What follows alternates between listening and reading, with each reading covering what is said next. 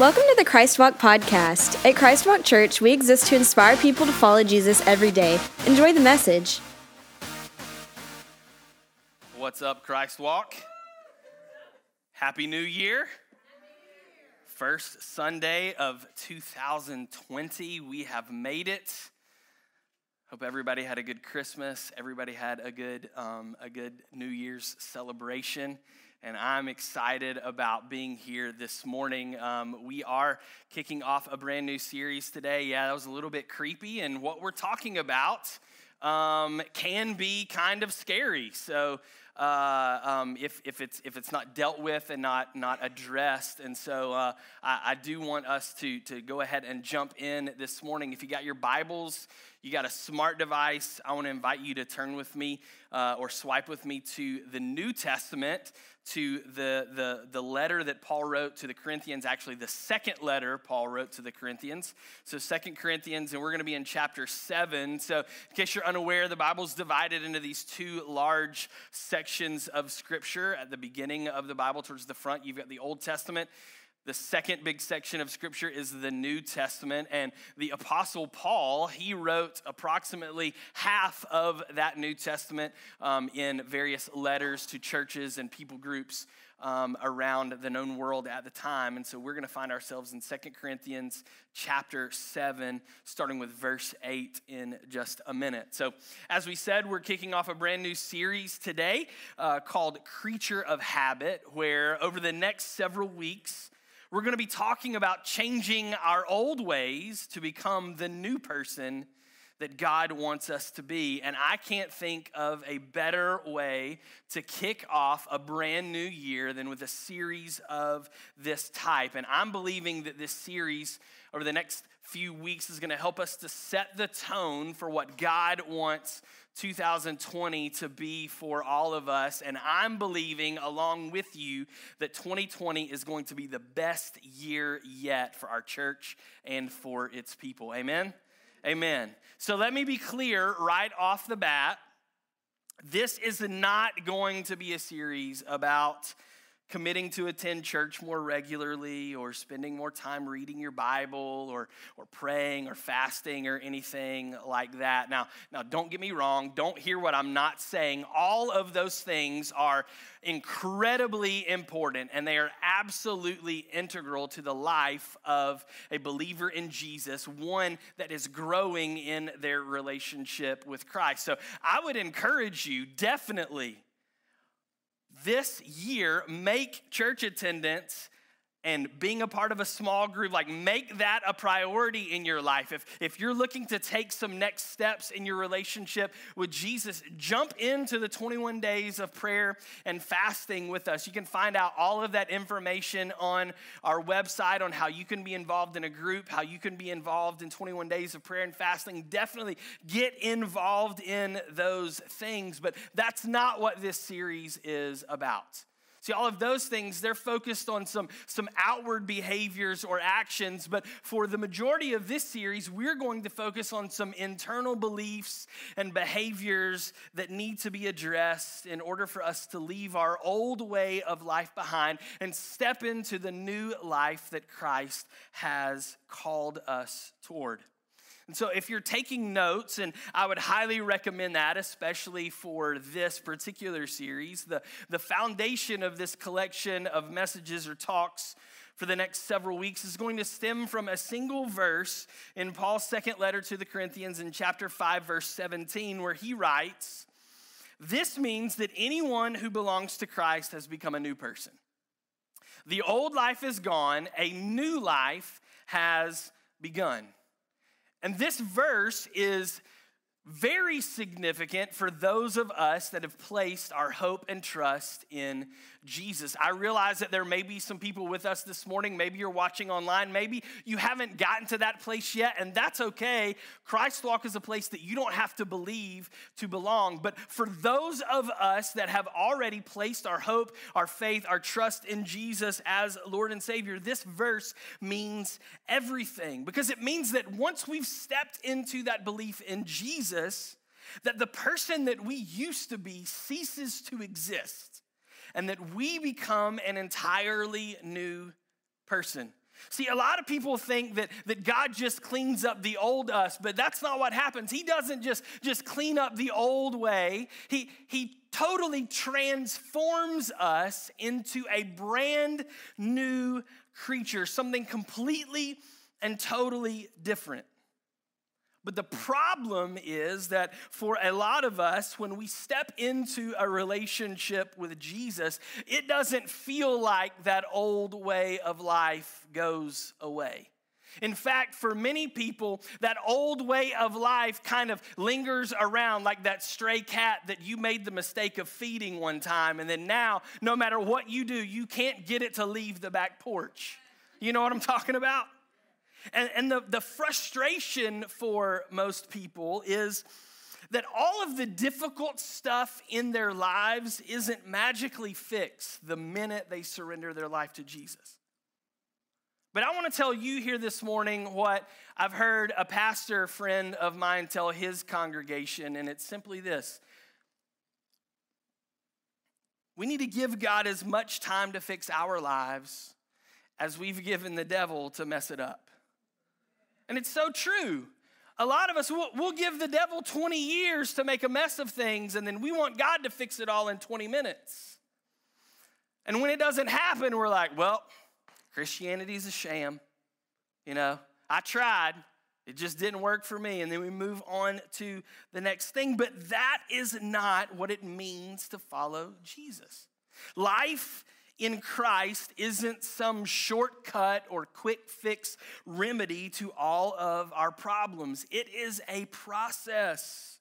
And the key to walking through this process is not that we have to be our very best today. It just means that we have to be better today than we were yesterday. And better tomorrow than we were today. And every single day we take one more step, put one more foot forward towards the cross of Christ. But can I be honest with everybody here this morning? Like, on paper, that sounds great, but in reality, that's really, really hard. Like, to be better today than I was yesterday. And sometimes growing in our relationship with Jesus and becoming the person that he's calling us to be, it can be quite a grind. And the reason it's so difficult is because of one tiny little word that makes a big, gigantic difference. And that word is S-I-N, sin. And Paul described it this way in his letter to the Romans in chapter 7, verses 18 through 20, when he wrote, he says, I know that nothing good lives in me, that is, in my sinful nature. I want to do what is right, but I can't.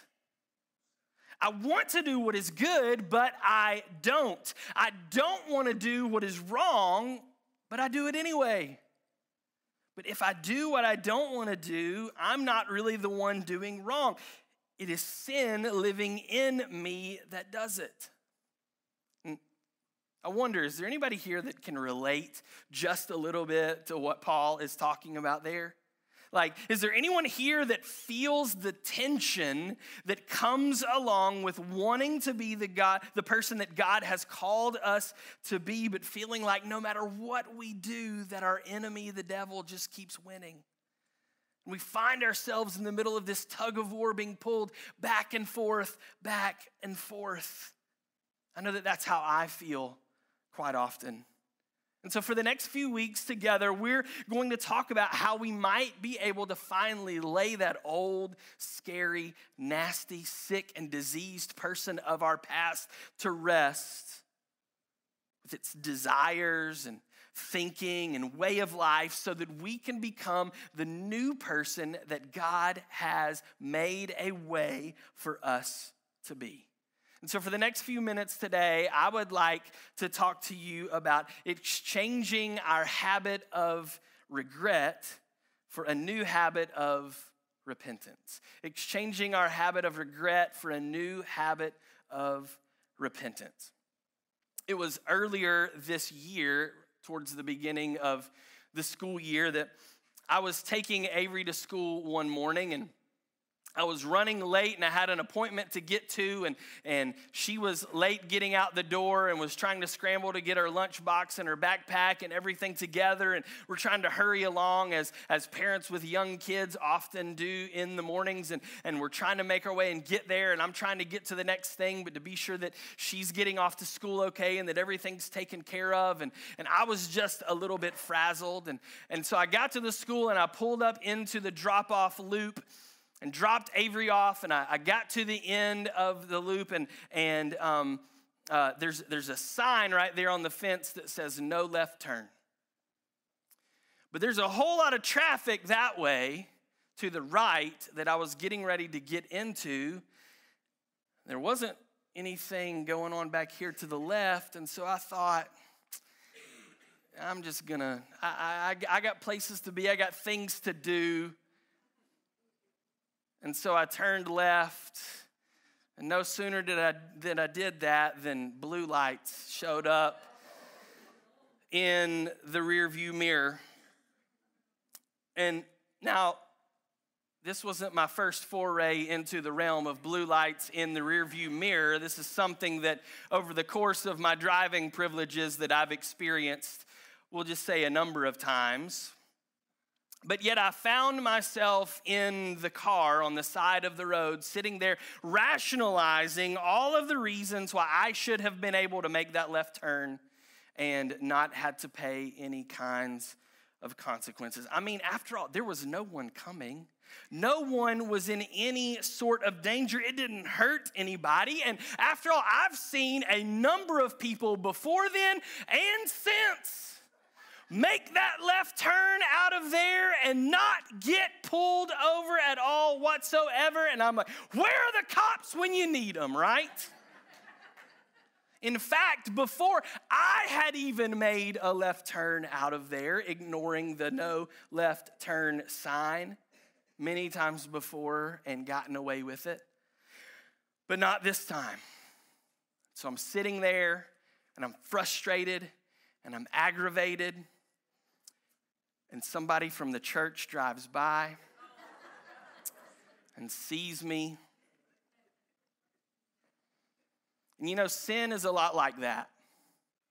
Sin says, I'm just going to take this shortcut. Sin says it's going to be fine. It's not going to hurt anybody. It'll feel good. It'll help you get what you need, where you need to be. It's no big deal because sin operates on the core foundation of gratification, instant gratification. And if sin didn't have this element of gratification that came along with it, you and I, we would never be tempted to do it. But sin, along with this core element of gratification, it causes us to buy into the lie that something other than God and His way is able to satisfy us in our lives. The truth is that maybe not immediately, but inevitably, sin always has consequences. Always. It will always provide setbacks. The setbacks that were caused that day were not only was I late that day, not only did I have to wait forever for that officer to decide what ticket he was going to write me and to bring my license back so that I could get on my way, but then I had to go to the courthouse 2 different times. I had to pay a fine. I had to spend 4 hours of my day one day online in traffic school. Nobody wants to do that. It cost a lot of money, and I had to endure the embarrassment of being the rebel, law-breaking pastor. And some gentle ribbing from one of the people here at the church. And I've seen some other people laughing, so maybe that story has gotten out beyond just that one person. I'm not pointing any fingers. Here's what I learned, and here's what this story illustrates. The result of sin is always regret. The result of sin is always regret. And to clarify, when I'm talking about sin, I'm not just referring to the big 3, sex, drugs, and rock and roll. That's not what I'm talking about here. There are a number of things that our enemy will use to lure us away with the promise of joy and peace and satisfaction. And so when I'm talking about sin this morning, I'm talking about anything in our lives that causes us to do things our own way instead of doing them God's way. And the problem with us doing things our own way is that at some point, somewhere down the line, it's going to stop working. And whenever it does, not only is it going to cause us pain and us embarrassment, but often it causes pain and embarrassment for the people that are around us. So hear this. It may take 5 weeks, 5 months, 5 years, 5 decades. But eventually, by you choosing to live life your own way instead of God's way, you will always arrive at a place of regret. Always. And when most people find themselves at that kind of place, they often become emotional, humble, teachable, and willing to consider nearly any other option that may work for them. In fact, that's how a lot of people come to know Jesus as Saviors, because they find themselves in a position where all of their world has come crashing down around them, and they've realized that they can't do it their own way anymore, and so they reach out for a different way of doing things. We rarely come to Christ in the middle of life's high points, but instead, it usually happens when we're at our lowest point. We feel awful about the things that we've done and the way that we've been living and where our life is at the moment. But can I just tell you that that's a picture of God's grace at work? That you and I, no matter what we've done, we are never too far gone for God to love and accept us and bring about redemption. But the difficulty with all of that is when we feel bad about how things are going in our life, it can be hard to know whether or not we're truly repentant when we come before God, or if we're just simply looking for a means of reprieve from our regret, from feeling bad. The good news is, though, that the Bible gives us some insight into how we can tell the difference between regret and repentance in order to develop a habit of the latter versus the former. Paul writes about that in his second letter to the Corinthians in chapter 7. He talks about regret and repentance and kind of pits them against each other. And so starting there in verse 8, we read together, and my Bible reads this way. It says, this is Paul writing, and he says, "I am not sorry that I sent that severe letter to you, though I was sorry at first, for I know it was painful to you for a little while. Now I'm glad I sent it, not because it hurt you, but because the pain caused you to repent and change your ways. It was the kind of sorrow God wants his people to have. So you were not harmed by us in any way. For the kind of sorrow God wants us to experience leads us away from sin and results in salvation. There's no regret for that kind of sorrow. But worldly sorrow, which lacks repentance, results in spiritual death." Now, the beginning of that passage in verse 8, it can be a little bit confusing because Paul is talking about this severe letter that he wrote to the people in Corinth. And to be quite honest, there's quite a bit of scholarly debate around what this letter actually is or was. Some scholars believe that he's just talking about 1 Corinthians, the first letter that he wrote to them. Other people believe that it's actually chapters 10, 11, 12, and 13 of the book of 2 Corinthians, that letter, that was actually a separate letter that was written to the people in Corinth, and that they added it on to the end of the second letter to make one whole letter together, and that's what he's referencing. Others believe that this severe letter could have been one of a possible two other letters that Paul wrote to the people at Corinth that were not included in the final biblical canon because somewhere along the way the manuscripts were lost. But regardless of whatever that letter was, it was clear that Paul had written in some capacity to reprimand the believers in Corinth for their lifestyle choices after their belief in Christ. They were still living the old way, the old man, the old life, and they had yet to step in to becoming the new creation that was afforded them in Christ. And so this is what Paul is referencing when he writes to them. In verse 9, Paul says, I'm glad that I sent it, not because it hurt you, but because the pain caused you to repent and change your ways. That lets us know that our pain is purposeful.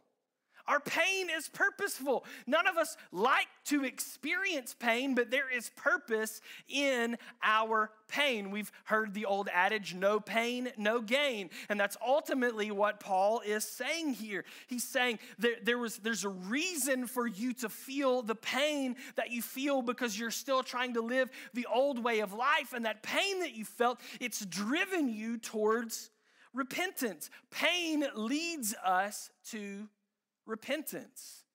And when we use that word repentance, what it literally means to turn away from, or to make a 180, an about face, and to go the other direction. Now here's the crazy part of this passage. At the end of verse 9 and at the beginning of verse 10, Paul says that God wants us to experience sorrow. And at first glance, when you first read through that, that doesn't sound like a very godly characteristic, right? Like God wants me to experience sorrow. He wants me to hurt. He wants me to feel pain. He wants me to feel bad.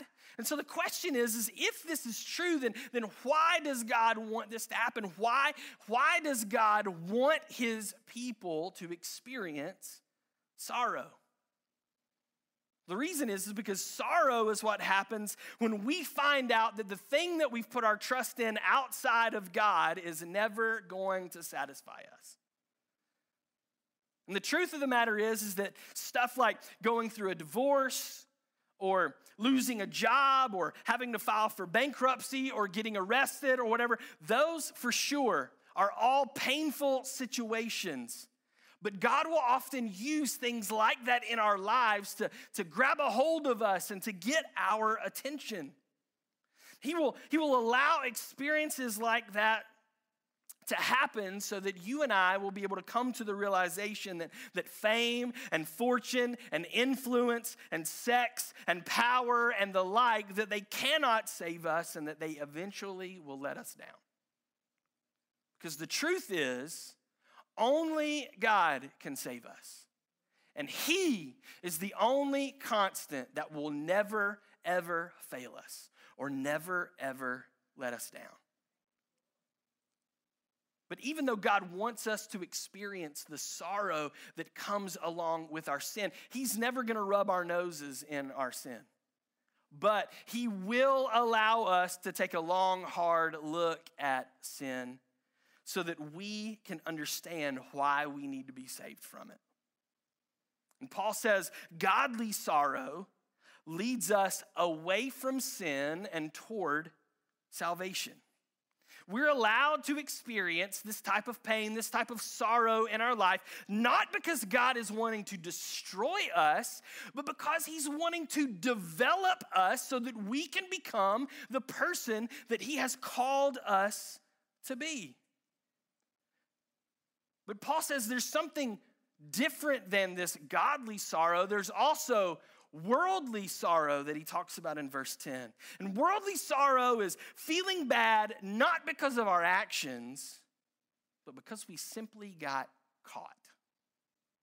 And this kind of sorrow, Paul says, it results in death. And a lot of us, we get caught up in this kind of vicious cycle. We sin, we regret it and feel bad. We come to God and we say, we're so sorry. And then that temporary feeling wears off and we sin and we regret it and feel bad, and we come back to God and say that we're sorry, and the feeling wears off, and we sin, and we regret it and feel bad, and we come to God and we say that we're sorry, and on and on and on. And as soon as that temporary feeling of our regret wears off, we simply fall back into that old way of living and thinking and doing and being. Here's the fact of the matter. Jesus didn't die so that we could just feel better about our lives. Jesus came to die so that you and I could live a whole new life altogether. Something completely and totally different and separate from the life of sin that you and I were born into. But as long as we continue to buy into the lie that our way is best, we will always live a life that is full of the regret that comes with being stuck in our cycle of sin outside of the fullness of life that Christ has to offer. If we choose to live our lives based on regret, then our behavior will always be determined by the consequences. If there aren't any consequences, then that negative behavior will just continue. And if there are consequences, then as soon as those consequences fade away, the negative behavior will come creeping back in. Just like after that ticket that I got faded into the distance, I started to drive a little bit faster, a little bit freer. I started to brake a little bit harder. I started to maybe not pay such close attention to the no right turn or no left turn. You guys know what I'm talking about. The further away that we get from the consequences, the easier it is for that old way to start slipping back in. And this is precisely what Paul is talking about in this passage. What he's saying is, you and I, we've got a choice. We can either be a person of regret or we can be a person of repentance, but we can't be a person of both. So we have to choose. Are we going to live our lives in such a way that develops the habit of regret, this cycle of sin over and over and over? Or are we going to be the kind of person that develops the habit of repentance? In order for us to understand what that looks like, we really need to understand the difference between regret and repentance and what both of them have to offer. So here's 5 things. I'll give you the difference between regret and repentance and some key words. If you're taking notes, write these down. Difference between regret and repentance. Number 1, regret is driven by our feelings. Regret is driven by our feelings, and the key word there is guilt. But repentance is driven by God's forgiveness. The key word there is grace. Regret is driven by our feelings, guilt. Repentance is driven by God's forgiveness, grace. The second difference between regret and repentance is that regret chafes our heart. Like, think of like rubbing sandpaper or cheese grater over it, right? It's irritating. The key word there is hurt. Regret chafes our heart, hurt. But repentance changes our heart. The key word there is healing. Makes us different. It makes us whole. It brings about healing in the broken down places of our soul. So regret chafes our heart with hurts. repentance changes our heart through healing. The third difference between regret and repentance is regret is the condemnation of our prior choices, but repentance is the catalyst for our future changes. Regret is the condemnation of our prior choices, but repentance is the catalyst for our future changes. And the key word here is where we place our identity. If our identity is in regret, then our identity is in our past. But if our identity is based on repentance, then the key word is potential. Who we can be, who God is making us to become. We're not there yet, but that's where we're headed. Our identity isn't based on what we've done. It's not based on our past. It's based on our potential. Fourth difference between regret and repentance. Regret focuses on what I've done. The key word there is sin. Regret focuses on what I've done, my sin. But repentance focuses on what Christ has done for me. Salvation. Regret says it's all about me and how I've fallen short. Repentance says it's all about Christ and how he's filled in the gap. The fifth difference between regret and repentance is that regret leads to a funeral, death. But repentance leads to freedom, life. Regret leads to a funeral, the key word being death. But repentance leads to freedom, the key word being life. So the question is, which one of those people do you want to be?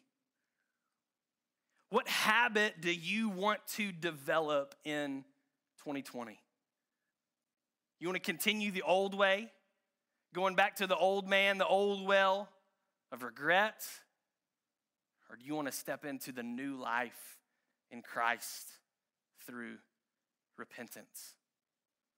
You know, Paul paints a pretty incredible picture of what choosing to develop the habit of repentance looks like in his letter to the Philippians. In chapter 3, verses 12 through 14, Paul says, I don't mean to say that I've already achieved these things or that I've already reached perfection, but I press on to possess that perfection for which Christ Jesus first possessed me. No, dear brothers and sisters, I have not achieved it, but I focus on this one thing. Watch what he says. Forgetting the past, letting go of the past, getting rid of the past, pushing away the past, and looking forward to what lies ahead. I press on to reach the end of the race and receive the heavenly prize for which God, through Christ Jesus, is calling us. What Paul is saying is that if we'll forget about the past, if we'll let go of that old person that we're trying to hold on to, that God has something so much greater in store for us. But in order for us to grab a hold of that, we got to first let go of the old way of living. It makes me think of the old South Indian monkey traps. Maybe you've heard of these. It's how you catch a monkey. You take a coconut, you hollow it out, you put a little hole in the bottom of it, you fill it with some rice or some peanuts, you hang it in the tree. And the monkey will come along, and he'll see that hollowed out coconut, and he'll look in, and he'll notice there's a yummy treat in there, those peanuts or that rice, and he'll say, I want some of that. And so he'll reach in and grab a hold of it. But the second that he does, and he tries to pull out, he realizes the hole isn't big enough for me to get my hand back out when it's clenched into a fist. But the monkey's not very smart. Rather than letting go of the treat that's inside, He'll continue to hold on to it and allow the trappers to come and without very much effort on their part at all whatsoever to catch those monkeys one by one. The monkey could get away. All he has to do is let go. But because he refuses to let go, he gets caught. It's how it is with us a lot of times. And I think that that's really what repentance is about. Repentance says, I'm going to let go of doing things the way that I want to and start doing them God's way. Repentance says, I'm going to let go of the sin in my life that leads to death, and instead I'm going to take hold of the salvation from God that leads to life. Repentance says, I'm going to let go of the old person that I used to be and who the devil says I am, and instead take hold of my new identity in Christ and who God in His Word says I am. What are you going to do, Christ Walk? What kind of person are you going to be in 2020? Are you going to hold on to the old way of life and miss out on the heavenly reward that God has for you? Or are you going to let go of the old way, step into repentance? Maybe you're here today and you've never truly repented for the sin that's in your life.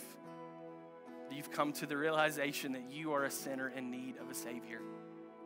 If that's you here this morning with every head bowed, every eye closed, I want to give you an opportunity to step into a relationship with Jesus Christ, to repent of your sin, to turn away, to step into the new life that God has for you today. If that's you, would you just make that known by just put up your hand really quick. Just put it up. Put it right back down. You don't have to leave it up. Is there anyone else? You're saying, God, I'm ready to step into a relationship with you. I'm ready to surrender doing things my way and start doing them yours. If that's you, would you pray this prayer along with me? It's going to be on the screen behind me if you need it. Let's pray together. Heavenly Father, I admit that I'm a sinner and that I'm lost without you. I believe that Christ died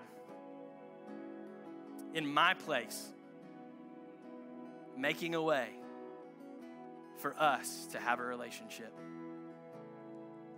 And today I choose to follow Jesus and His way for the rest of my life. Amen.